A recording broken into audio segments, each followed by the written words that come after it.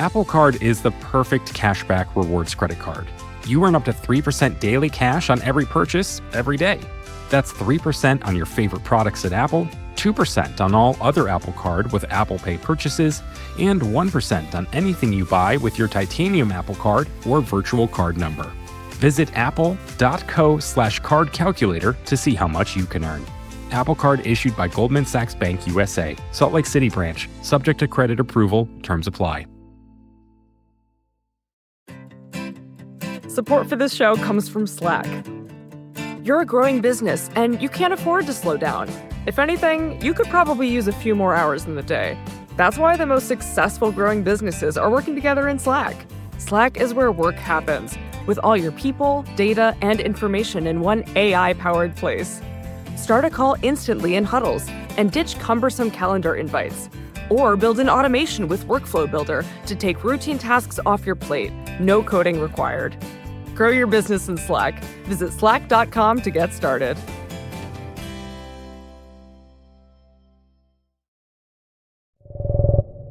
"2024 is shaping up to be a huge year for the internet, especially because NIST, the National Institute of Standards and Technology, recently announced that new algorithms they've been working on to keep the internet secure are going to be ready later this year.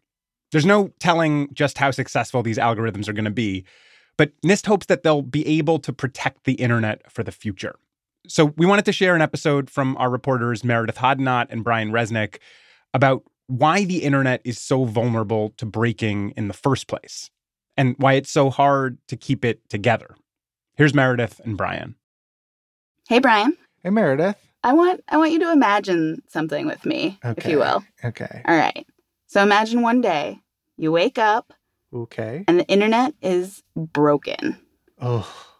So hackers are getting into your bank accounts, your Twitter accounts, your work email. Mm-hmm. Instead of loading banner ads, your computer would just start loading viruses. Okay, great. So they have all of my money, my identity. Yep, all of that. My secrets? Exactly. Is this the day I just put down the phone and then walk into the woods? Just walk away. Yeah. I'm just going to walk away. You finally fulfill your destiny as a mountain man. This is not working. Life on the internet. What you just described sounds so broken. I don't know if there's a tech support that could fix it. Right. So this doomsday scenario, this is the internet without encryption. What is encryption? Yeah, it's largely math. Okay. Encryption is this cloak that wraps your private information, and so that anybody that's seeing that information, it just looks like random static. It just looks like gibberish. And so encryption is the thing that's really protecting your private information as it travels through the web.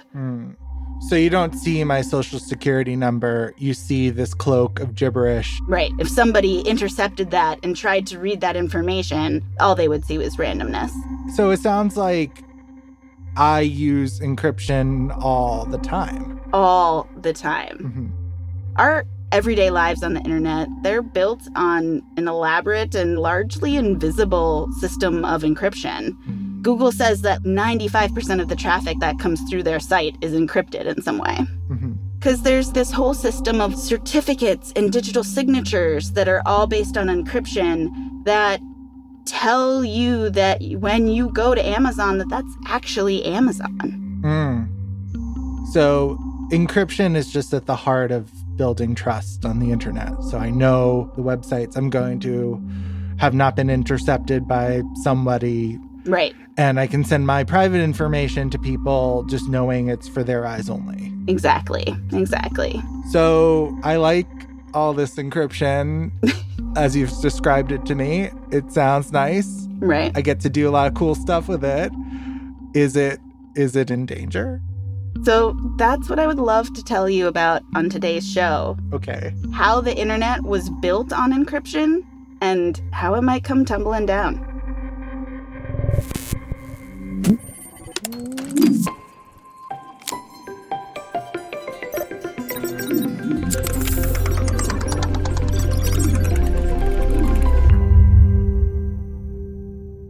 When I started working in cryptography, Almost all my colleagues told me I was crazy, and they were right.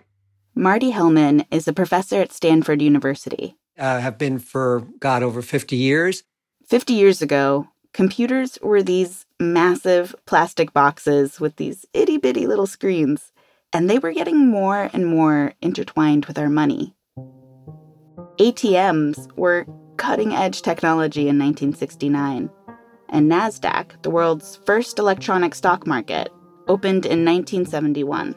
I remember saying I could foresee the day when you might buy a loaf of bread with an electronic funds transfer. I couldn't say debit card because we didn't have them. It was a new age. It was a new relationship to what money was and what it represented.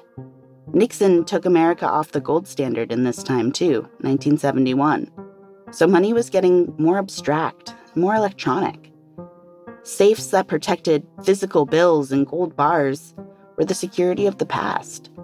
We needed a safe to protect the information of money, the electronic communications that were quickly becoming more and more relevant. And I said, what happens if someone, maybe they can't steal billions of dollars, but they just crash the system so nobody knows how much money they've got in their bank account? What happens then? And so I saw the need for encryption. Marty was on a quest to bring digital encryption to the masses.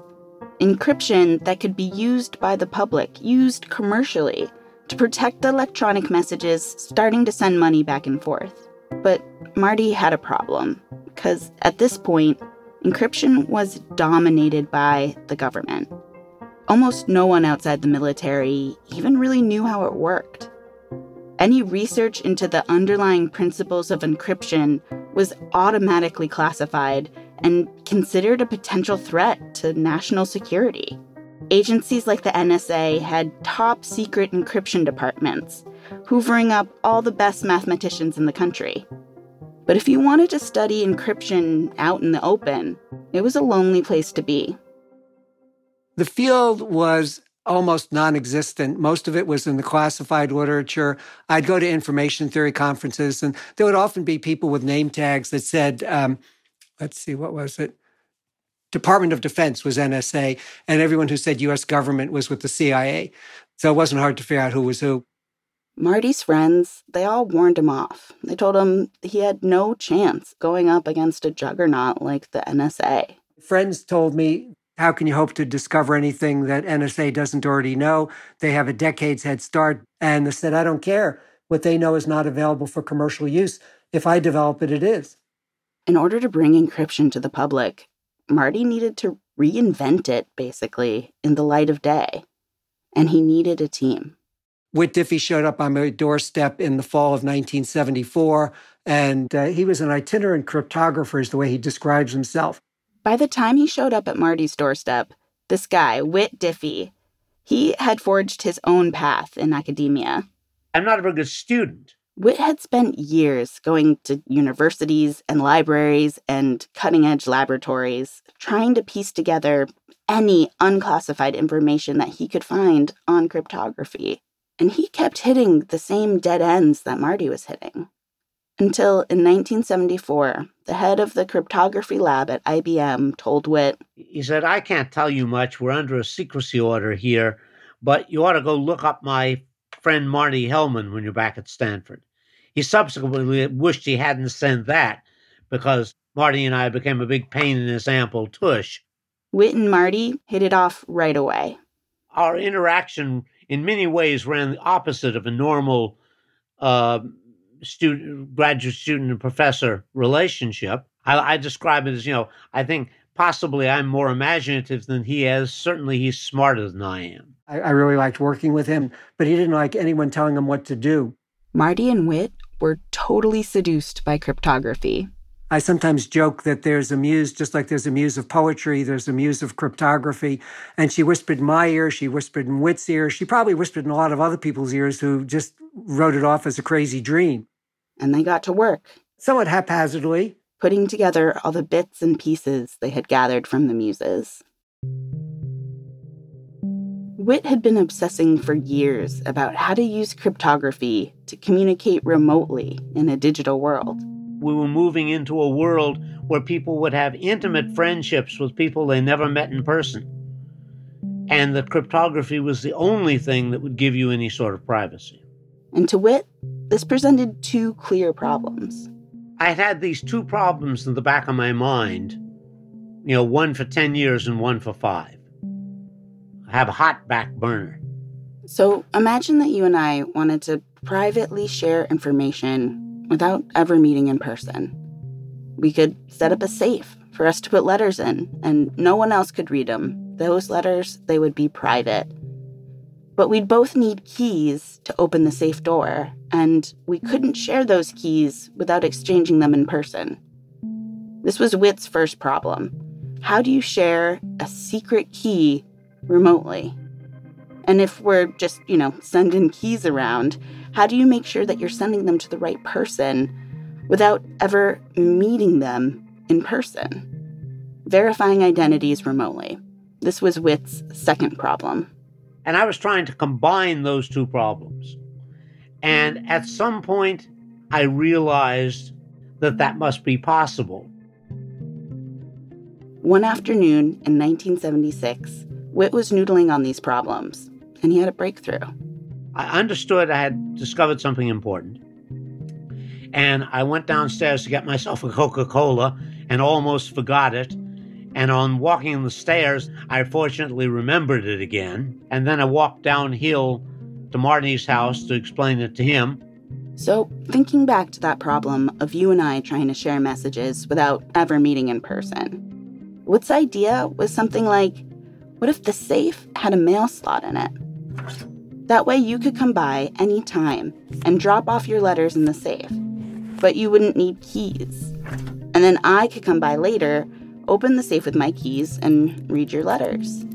So encrypting, putting the information in the safe, is a different step than decrypting, taking the information out. Witt's idea was to split the encryption and the decryption.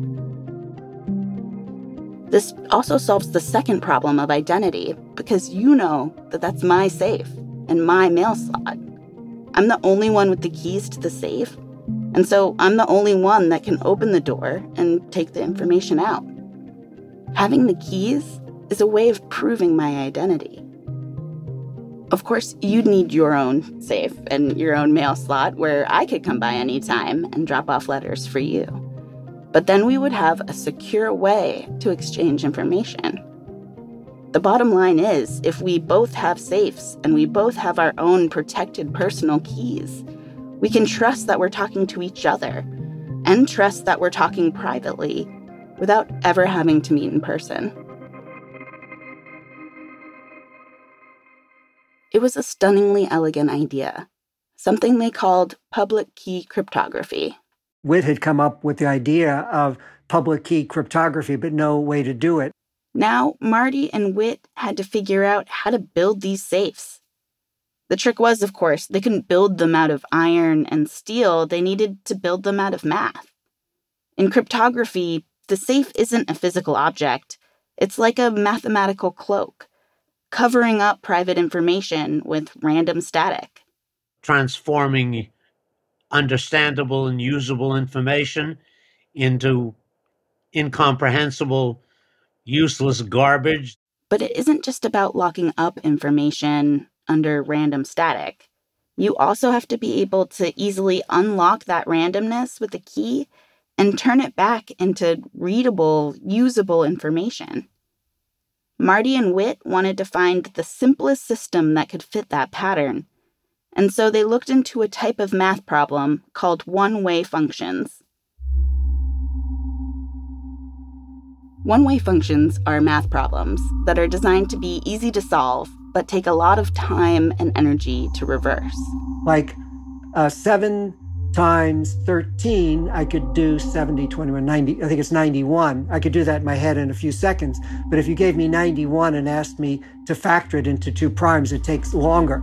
So multiplying is easy and factoring is hard. But if you have one of the factors already, then you can easily get the other one. So that's the secret key. But not every one-way function can be made into a cryptographic system. Not all one-way functions are good at making encryptions, but all encryptions have a one-way function at their heart. And for this all to work, these one-way functions need to be super hard to solve without a key. So tough that it's not even worth a hacker's time to try. One night, It was probably 1 a.m. Marty was at his desk with a pencil and paper, racking his brain, trying to figure out a way to bring Witt's idea of public key cryptography to life. I was playing and I tried a new permutation on what's secret, what's public, what's private, and all of a sudden it came out. After a few months of work, Marty and Witt published their findings. They put together everything that they had been thinking about. The safes, the public key cryptography, the one-way functions. And the first line that they wrote, "We stand today on the brink of a revolution in cryptography." It was probably Witt. That sounds more like Witt than me. Witt is not above grandstanding, and he's often right. I think I got that one right. For the first time in history, there was research that could make encryption available on a commercial scale. And the open research community was thrilled. But NSA had a whole nother reaction. The NSA was not happy that they had lost their monopoly on cryptography. There was actually a fight. The NSA, loosely speaking, maybe more than loosely speaking, wanted to throw me in jail. Marty and Witt's work threatened the whole way that the NSA did business. If all this cryptography research was out in the open, then more foreign governments could encrypt their information. And that made the NSA's job much harder. I was telling foreign entities how to protect their secrets. I was trying to tell American entities how to protect theirs, but there's no way to do one without the other. An NSA employee wrote a letter to the journal that published their work and accused them of breaking the law, specifically the International Traffic in Arms Regulations. It's against the law, obviously, to export a jet fighter plane, right? Without an export license. It's also against the law to export the plans for how to make that fighter, because that could be used to make it. And the ITAR, the International Traffic in Arms Regulations, defines anything cryptographic as an implement of war. And so by publishing in international journals how to design good cryptographic systems, we were exporting technical specification on implements of war without an export license. Marty immediately brought this accusation to the general counsel at Stanford University. It's unconstitutional because it would be a violation of freedom of the press and freedom of speech. That was his legal opinion. But he also warned me, and I'll never forget this, if I was prosecuted, Stanford would defend me, but if I was found guilty and all appeals were exhausted, they couldn't go to jail for me. Witt and Marty continued their fight for robust, accessible encryption. And Marty came to see himself as a security officer for the public. No one was representing the public, and the public needed protecting, and the group that you'd expect to protect them, the part of the government that should be doing that, wasn't doing it. So I realized that's the role I had assumed. The reaction from the NSA sparked a nationwide debate about the government threat to open publication and who had the right to access tools of privacy. Articles came out in Science and the New York Times. The media was all on our side. I mean, the Times, for example, because this is freedom of the press. And remember, it was right after Watergate.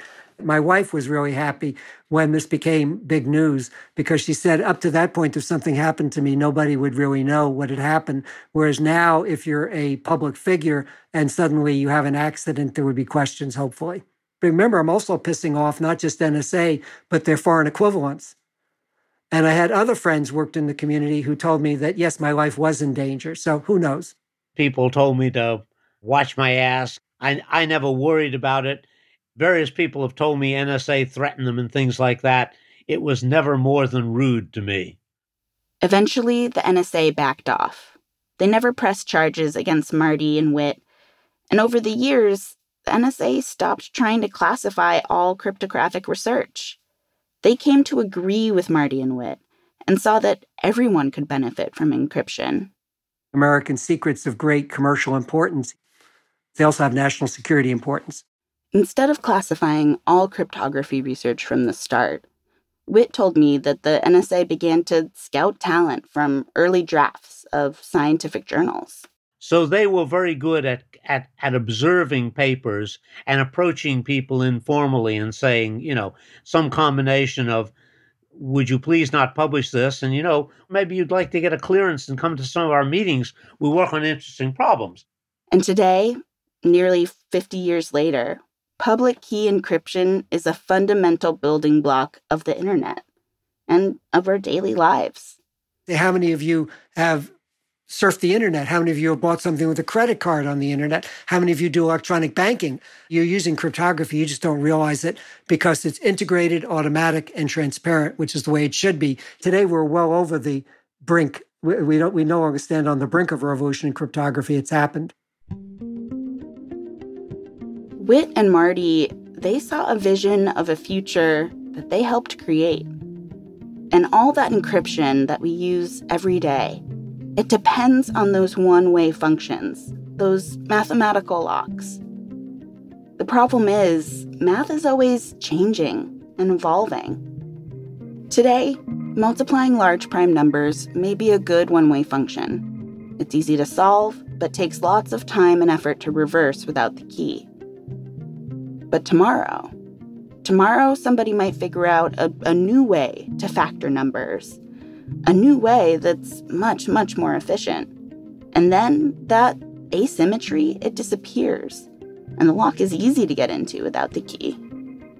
After the break, is it possible to future-proof encryption? And how answering that question might break the internet.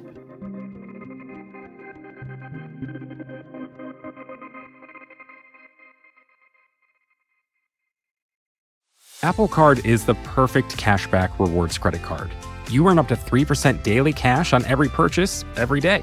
That's 3% on your favorite products at Apple, 2% on all other Apple Card with Apple Pay purchases, and 1% on anything you buy with your titanium Apple Card or virtual card number. Visit apple.co/card calculator to see how much you can earn.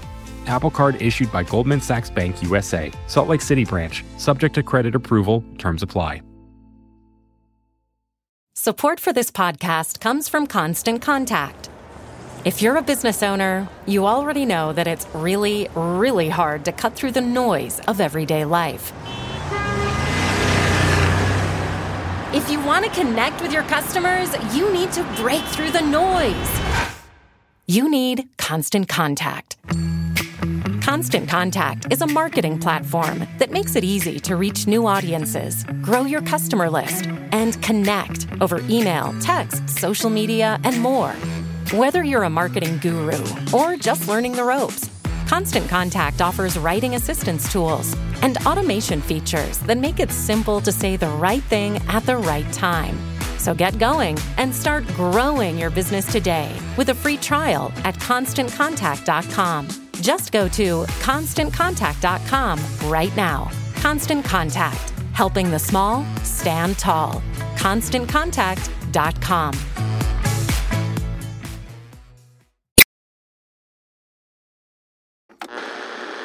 What encryption does Tesla use? Curve 25519.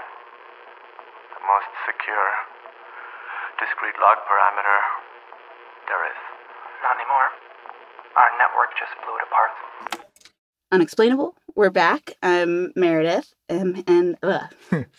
You're Meredith. I'm Brian. Yep. Okay. Because of encryption, I know you are you because we're on an encrypted, I think we're on an encrypted channel. Yeah. And there's not just some, kind of deep fake man in the middle giving me fake Meredith. This has all been an elaborate ruse.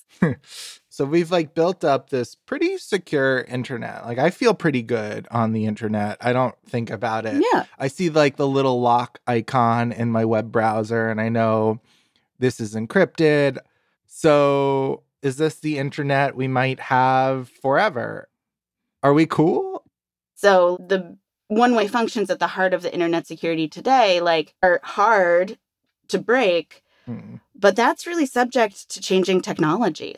Oh, so the simple question here is these one-way functions, kind of math problems, easy to do, hard to reverse. These are our locks on the internet. These locks can be picked. Is that what you're saying?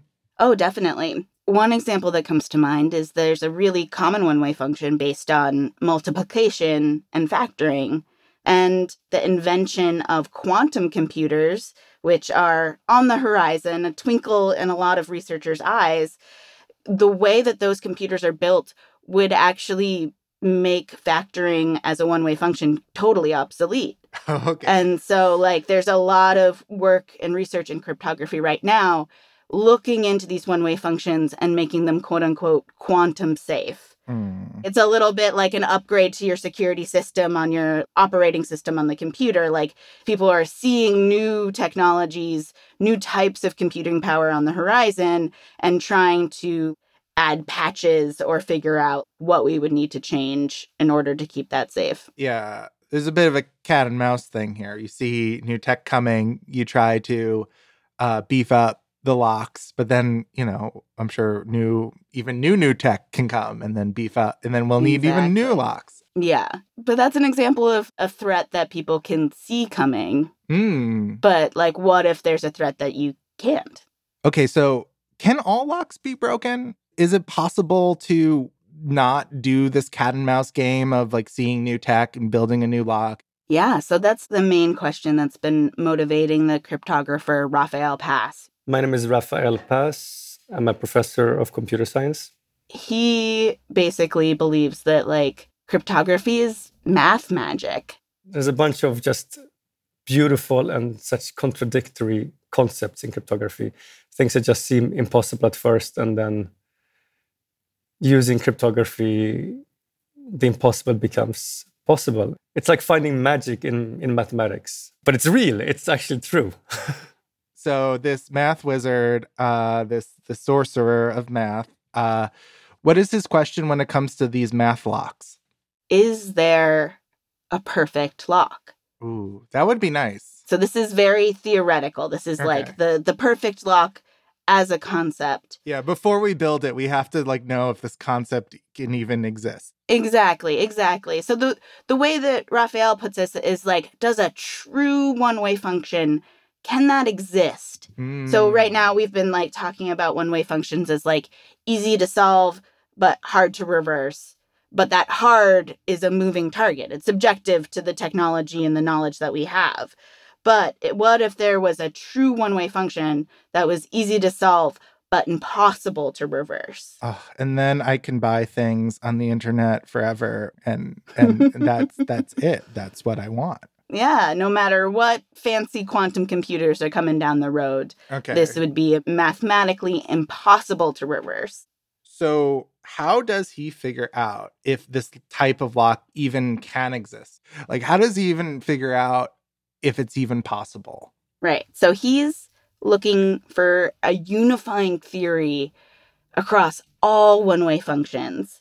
So we try to see whether there exists some kind of, like, mother problem or master problem that can tell us whether one-way functions actually do exist or not. Tell me, has he figured this out? So a few years ago in 2020... Not yes or no?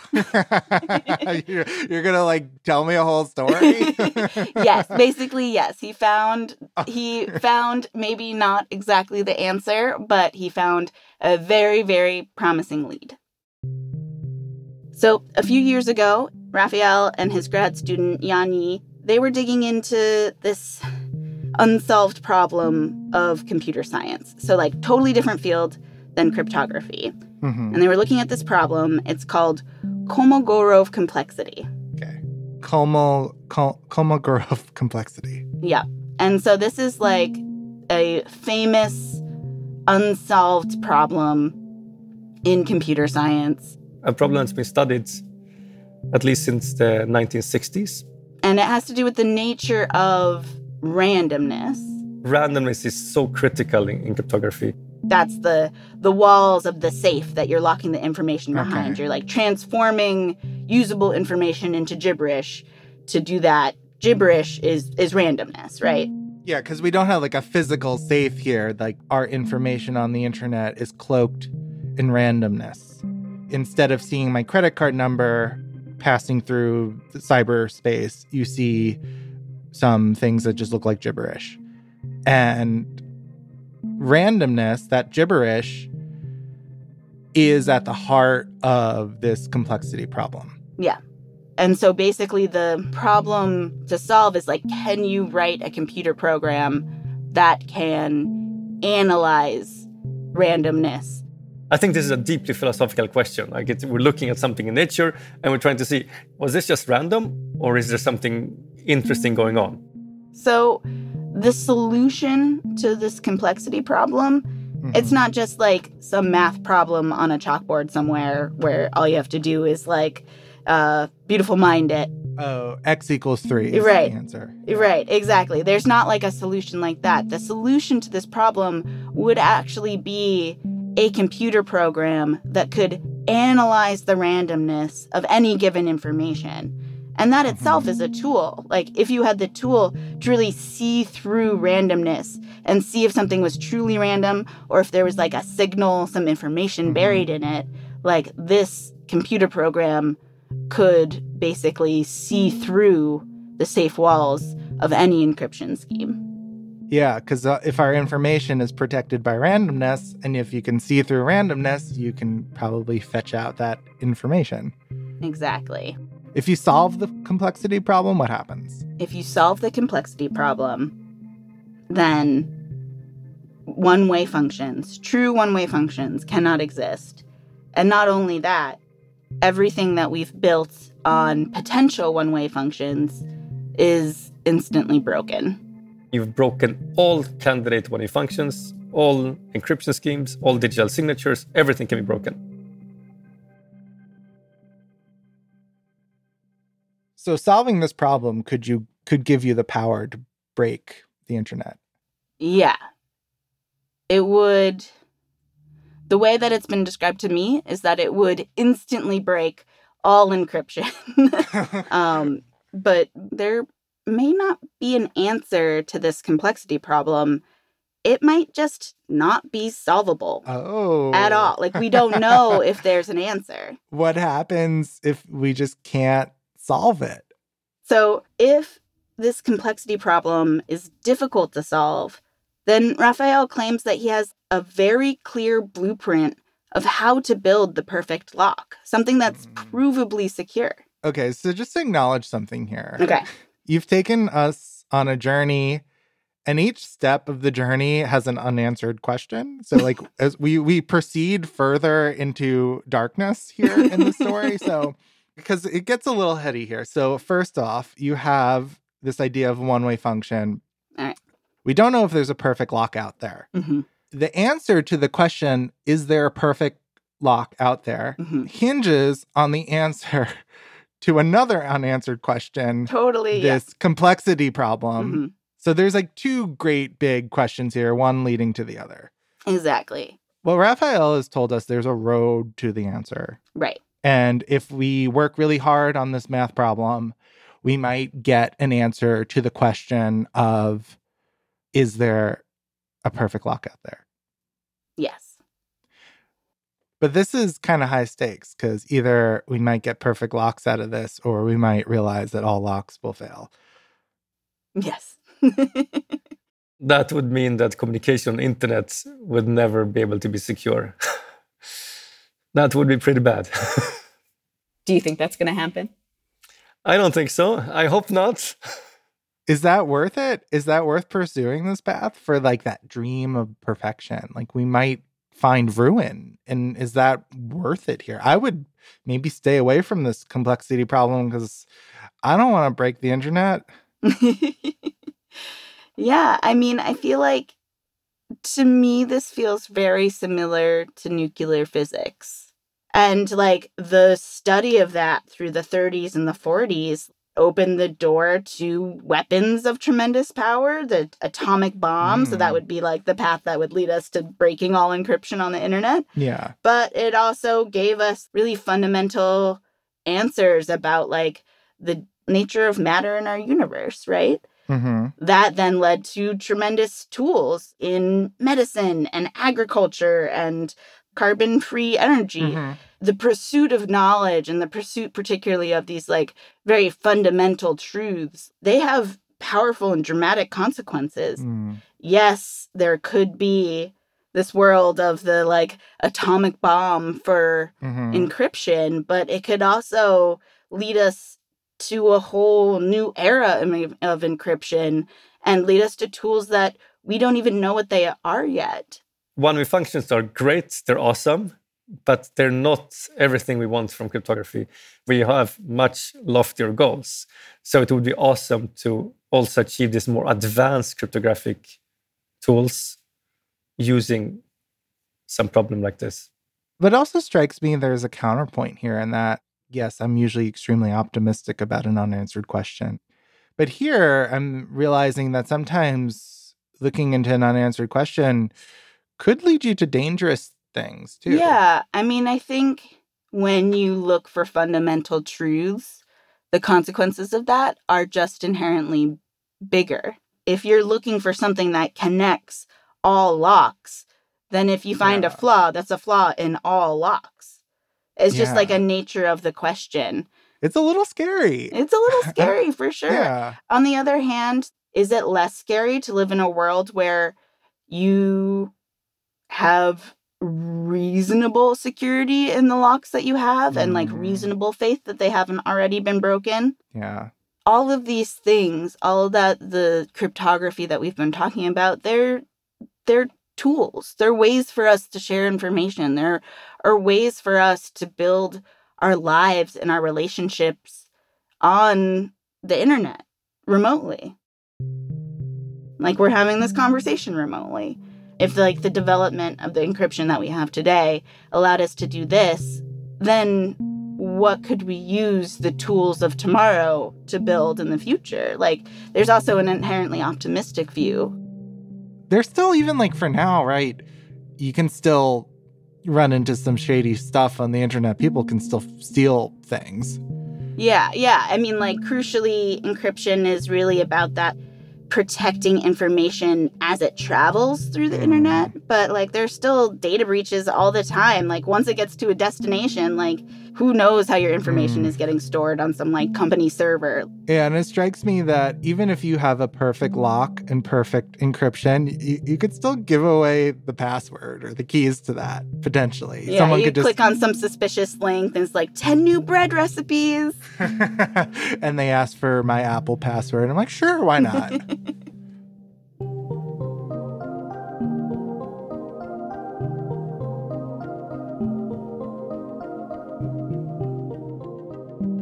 This episode was reported and produced by Meredith Hodnott, with help from Bird Pinkerton. It was edited by Catherine Wells and Brian Resnick, with help from Noam Hassenfeld and Jillian Weinberger. Scoring by Meredith and Noam. Efim did a little something too, but, mainly Meredith and Noam. Mixing and sound design by me, Efim Shapiro, and fact-checking by Zoe Mullick. Mandy Nguyen is off to adventure in the Great North. Christian Ayala found his way home. Special thanks to Russell Brandom and Erica Klareich. If you want to learn more about one-way functions and complexity, check out Erica's article, Researchers Identify Master Problem Underlying All Cryptography, in Quanta magazine. If you have thoughts about this episode or ideas for the show, please email us. We're unexplainable@vox.com. We'd also love it if you wrote us a review or a rating. Unexplainable is part of the Vox Media Podcast Network, and we'll be back next week.